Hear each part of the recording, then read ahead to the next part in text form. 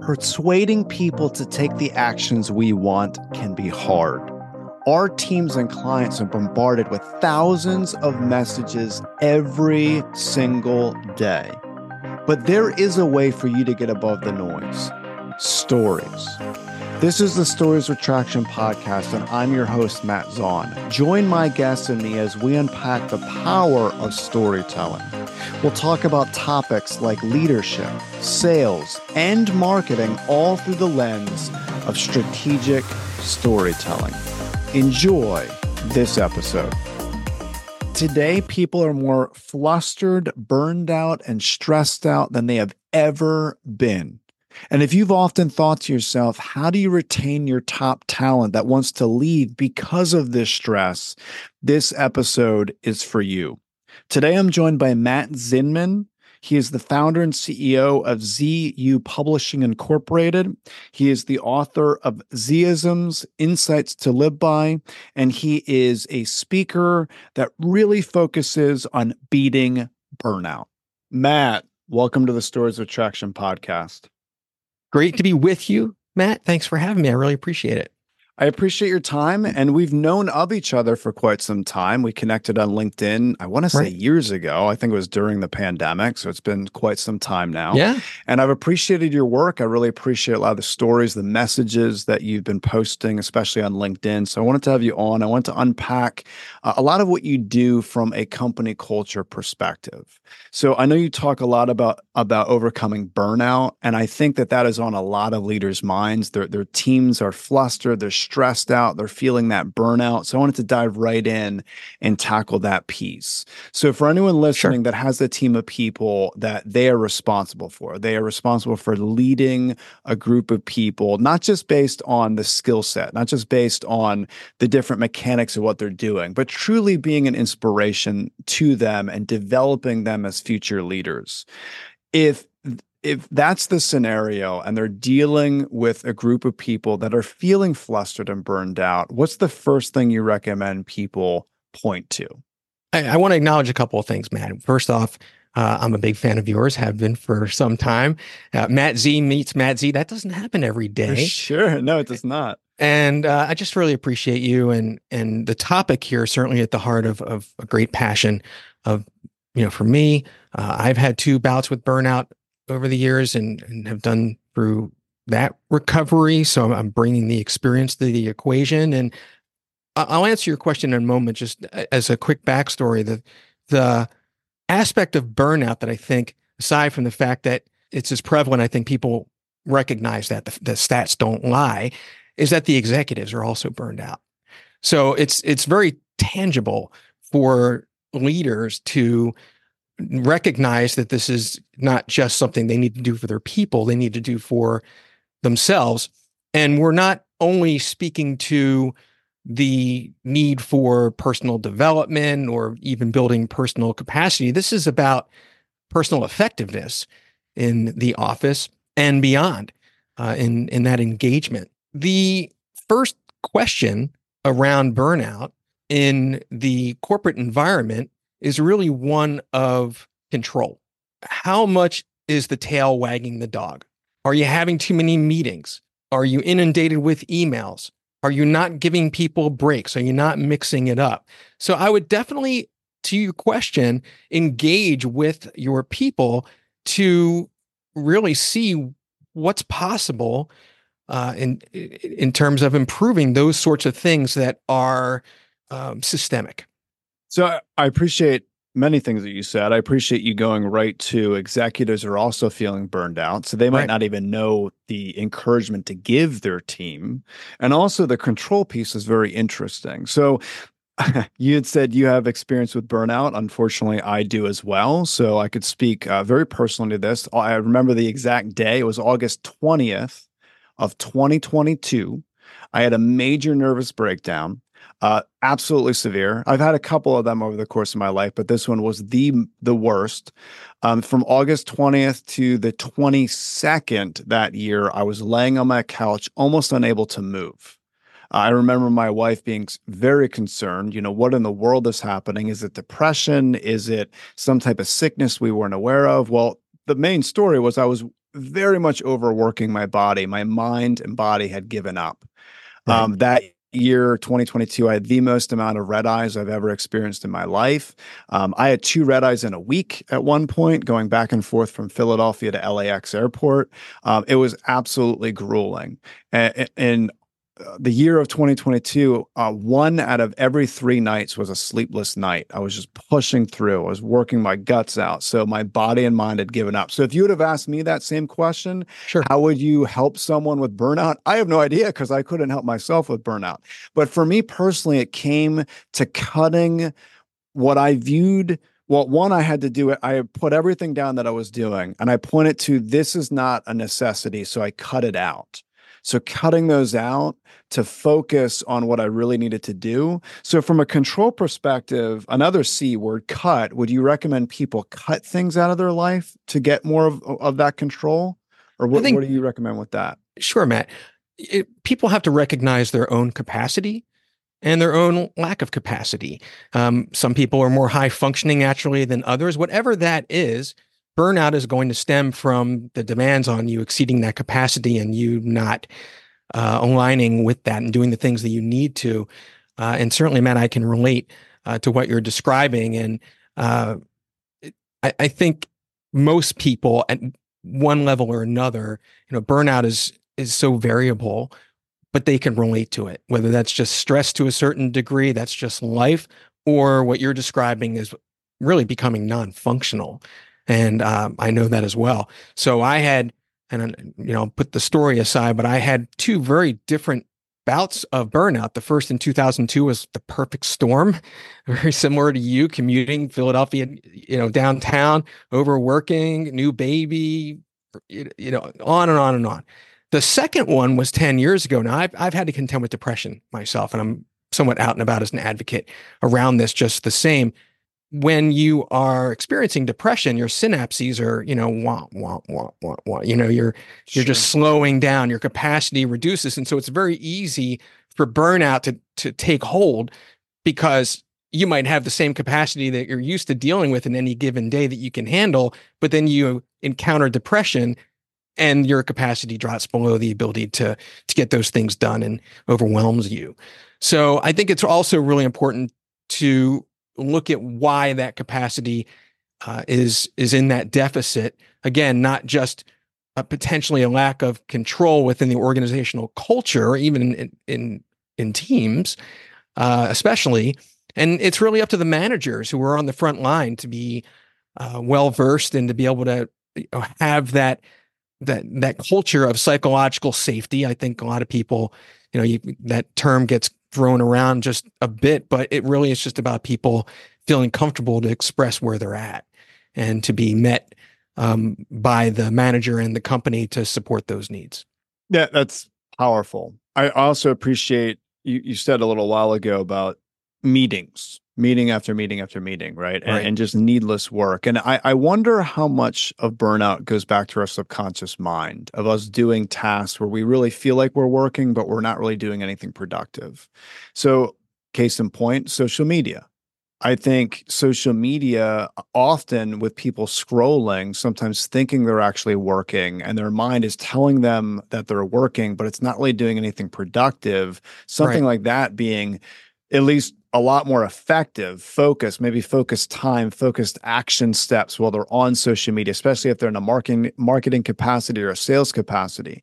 But I do see this thing when it comes to very high dopamine charging activities and we get Right. sucked in because we like that feeling, but we're in a sense overworking. So how much of the conscious mind and subconscious mind play into feeling overwhelmed?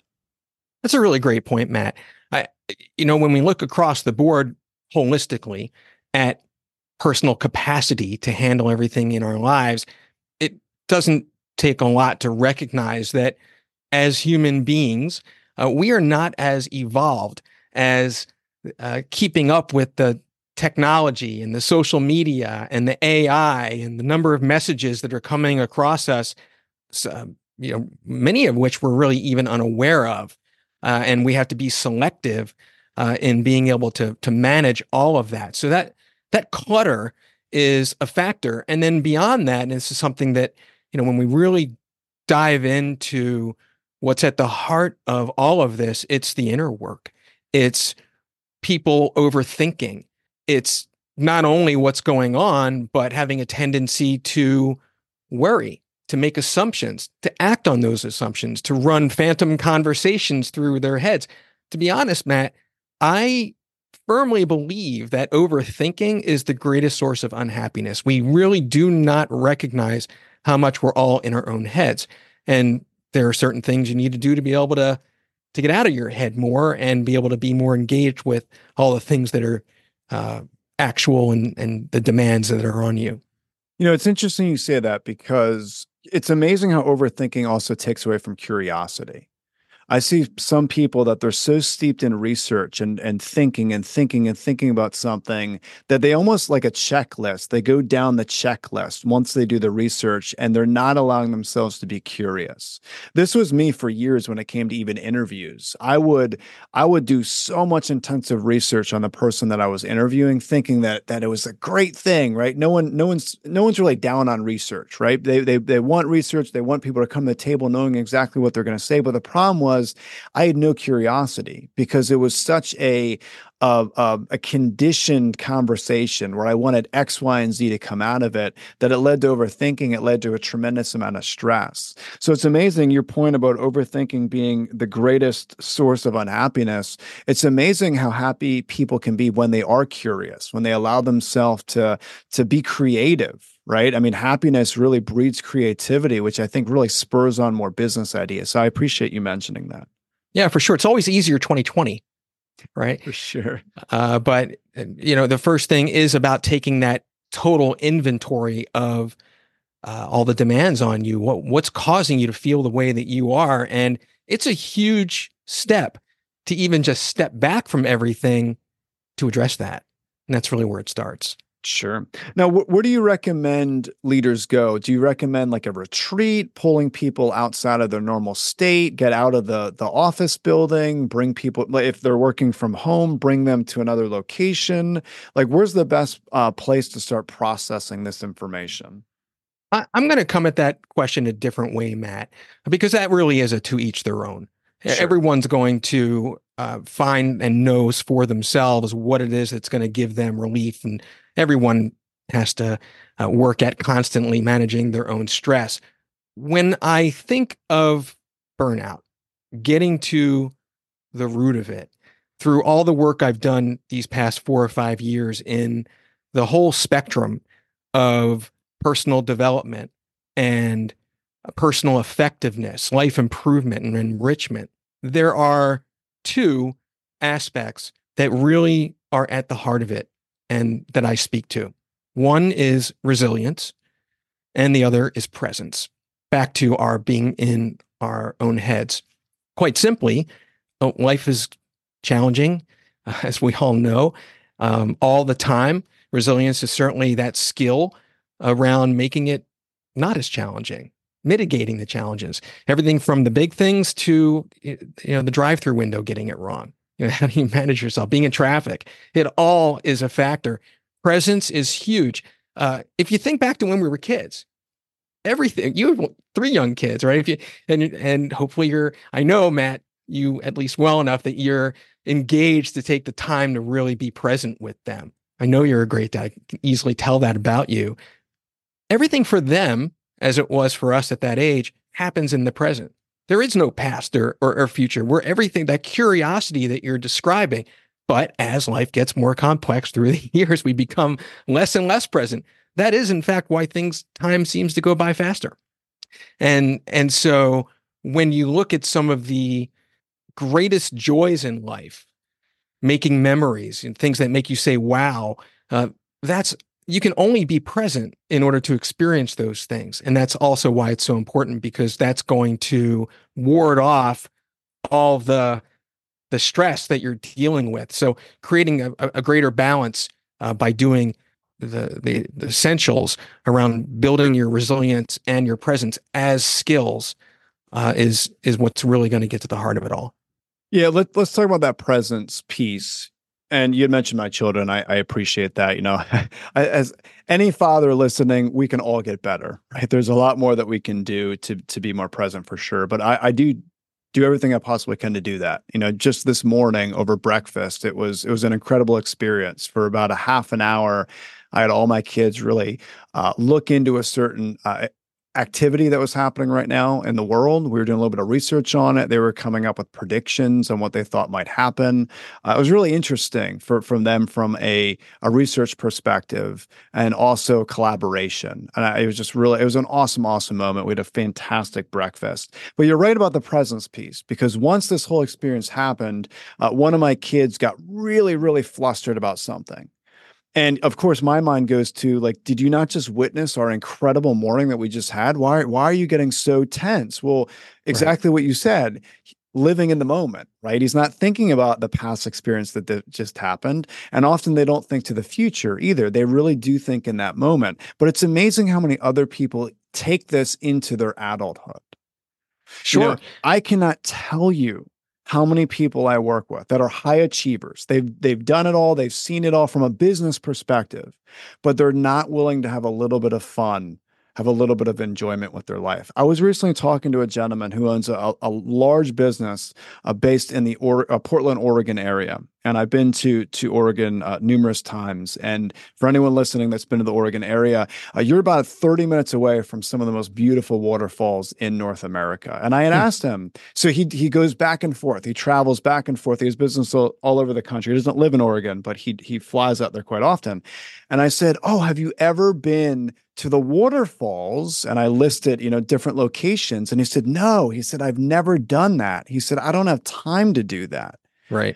And it really got me thinking, like, here's this guy has it all, tons of financial resources, some incredible businesses. Clearly he's doing well financially. He's doing well when it comes to a business perspective, but he doesn't have the time to block off in his calendar to sit and see some of the most gorgeous waterfalls in North America. That is mind-boggling to me. And And it's also interesting. too common. Right. Yeah, sure. And later on in our conversation, he was talking about how flustered he was, how frustrated he was with things that were going on in his business. So I want you to speak to that a little bit from a presence perspective, kind of pulling ourselves out of our normal state, just learning how to enjoy life a little bit more. I recently heard someone talk about having a lot more firsts, that when we see something, go into it like it's the first time we've ever seen it, and that Right. helps us be more present. So, what are some strategies you would coach someone through when it comes to being more present? I think you've covered this to some degree on both sides of the equation. One is knowing what lights you up, being with your kids, what feeds your passion. These are the things that balance out the challenges that you're contending with day in and day out. The other, to your point, back to how many meetings we're having. Are we being effective? Are we making a difference? It's that progress that is that fulfillment at work that also lights people up. And when you can focus more on being more productive along those lines for what matters and being more engaged in the present with your kids, for example, or visiting the waterfalls, that's one of the best antidotes to burnout and stress. And Sure. we know that inherently, but the challenge is being intentional. And very few of us really are. I'm going to reference very briefly, Matt, with respect to our time, a few things for people to recognize. One is that there are a few filters that shape our reality. One, perception, and the difference between things going wrong and finding the brighter side. Mood health, which is out of my book. It's not a clinical term. It's more from lived experience. But we all have to manage our moods. This is really about normalizing the conversation. You described earlier, we all get depressed to one degree or another. How much we bounce back is really what distinguishes one person from another. But on any given day, a bright sunny day versus a rainy day, we feel differently. And that's another lens that we're seeing the world through. And the other is the superego, the inner critic. What are we saying with our inner monologue? That negativity bias, all these filters that we have to fight through. We're dealing, a mood health. We have this biochemical reality. You mentioned like endorphins and serotonin, and yeah, we brain chemistry that affects that. The other is that we have these forces of distraction. Quite simply, our past baggage, our future uncertainties around worry, making assumptions, and then we have really how we're hardwired, these automatic negative thoughts. That is a scientific term and whole thing around that. So it really is that those are the challenges and the problems that you have to recognize intentionally in order to work through them to be present. And then there are certain techniques that I speak to about being present. If we have a few minutes, I'm happy to get into those. Sure. So what are some things regarding brain presence that you would recommend people focus on? Well, for one, when we look at past baggage, the question is, well, for those of us who are dealing with that, who have that as a drain on our well-being, the anecdote is really looking at self-kindness as a skill, literally drawing the line. And what makes self-kindness different from anything? Let's say in the world of personal development, like you feel a certain way about yourself, you want to work on yourself, you want to get from here to there, but it's very vague, very nebulous. I don't really know what it takes. Well, self-kindness is very definitive. You're either being kind to yourself or you're not being kind to yourself. And that is really about it, addressing the inner critic. That's about letting go of baggage, your resentments and regrets. And I think a lot of us have a tendency to have those. The other is really an anchor for my book, which is my chapter 1 called Earned Confidence. Quite simply, it's recognizing that, look, we've all been through everything we have in our lives. We've overcome so much and we're still standing. We always get up one more time than we're knocked down. And so at this point, we've proven to ourselves that we're entirely capable of overcoming whatever happens to us. So why would we worry about something that's uncertain? Why would we make an assumption and act on that assumption based on any uncertainty? So you have to fact check yourself and run it through this again, a filter, like a fiction filter, to recognize whatever it is that you're dealing with the real. You're capable of only dealing with the real. So that's the foundational concept around earned confidence. And when it comes to everything else, it's really being intentional and having an amplified awareness and really building into your day checkpoints to, check in with yourself or stand up for 5 minutes. And it starts the way I've done it and continue to do it. When I kind of fall off the wagon with it, is I just simply set alerts on my phone, and I parent myself. I don't give myself a choice. 3:00, I'm in the middle of something. Well, my phone went off. I got to get up and move around for 5 minutes. So those are the cliff notes. I love that. One of the things that I always recommend people do is deep story work. And what I mean by that is really unpacking experiences in their past that led to trauma. I know a lot of people listen to this, they might get a little bit flustered with that T word, trauma. And sometimes it's not a capital T, it could be a lowercase t. It could be maybe that person was in high school and someone tore into them and said something horrible about them, and that had a profound impact on them. It could be something as, not that that's minor, but it's a lot more minor, so to speak, than some other horrific traumas, but it's still trauma. And I always recommend people do deep story work, really unpack their past. What makes them tick? Why did they develop fears as a child that they now have carried into their adult working years? It's a powerful, powerful exercise. There is something to be said about speaking to our inner child. Some people think that is kind of woo-woo, so to speak, but there's a lot to say about really speaking to your inner child, that individual, that boy or girl was scared as a child because of something. But now that you're an adult, that situation, you don't need to be scared of that anymore. But we're still carrying that into our subconscious mind. So it's a really powerful exercise to try to understand why we tick the way we do. So, right. Matt, I appreciate everything today. I really appreciate this conversation. I appreciate a lot of the insights. You give me a lot to think about. 3 in particular that I'm going to take away from this conversation. Sure. I appreciate the first thing you said was our executives are burned out as well. I think it's so important to recognize if a leader is burned out, it's very difficult for them to encourage or help their team when they're feeling burnout. And it goes back to this whole control piece. And then you mentioned creating an environment of empowering managers on the front lines to tackle this. I think that that is great. The second point is overthinking is the greatest source of unhappiness. It's amazing how many people overthink very simplistic topics, and it leads to tremendous amount of frustration, unnecessary frustration. So I Right. appreciate that second point.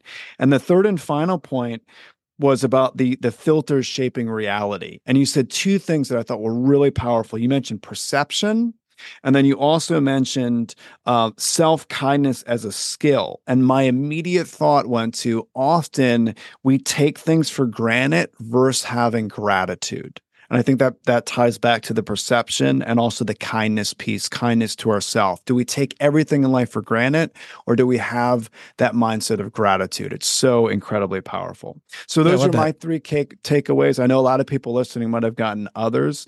But Matt, if people want to get more information on what you do, your trainings, your coaching, where's the best place they can go to get that information? Thank you, Matt. Easy enough, mattzinman.com. Perfect. That is very simple. I appreciate that. I will include that in the show notes. People can just click and check out your information from there. But Matt, thank you for your time today. I very much appreciate it. Likewise, man. We really packed it in. It was wonderful. For sure. Thank you for having me. Thank you for listening to the Stories with Traction podcast. Please leave a review, since positive reviews will make it easier for others to find this conversation. Next episode will launch on Friday at 8 a.m. Eastern. Until then, remember, if you want to persuade with power and inspire those around you to action, you must share more stories.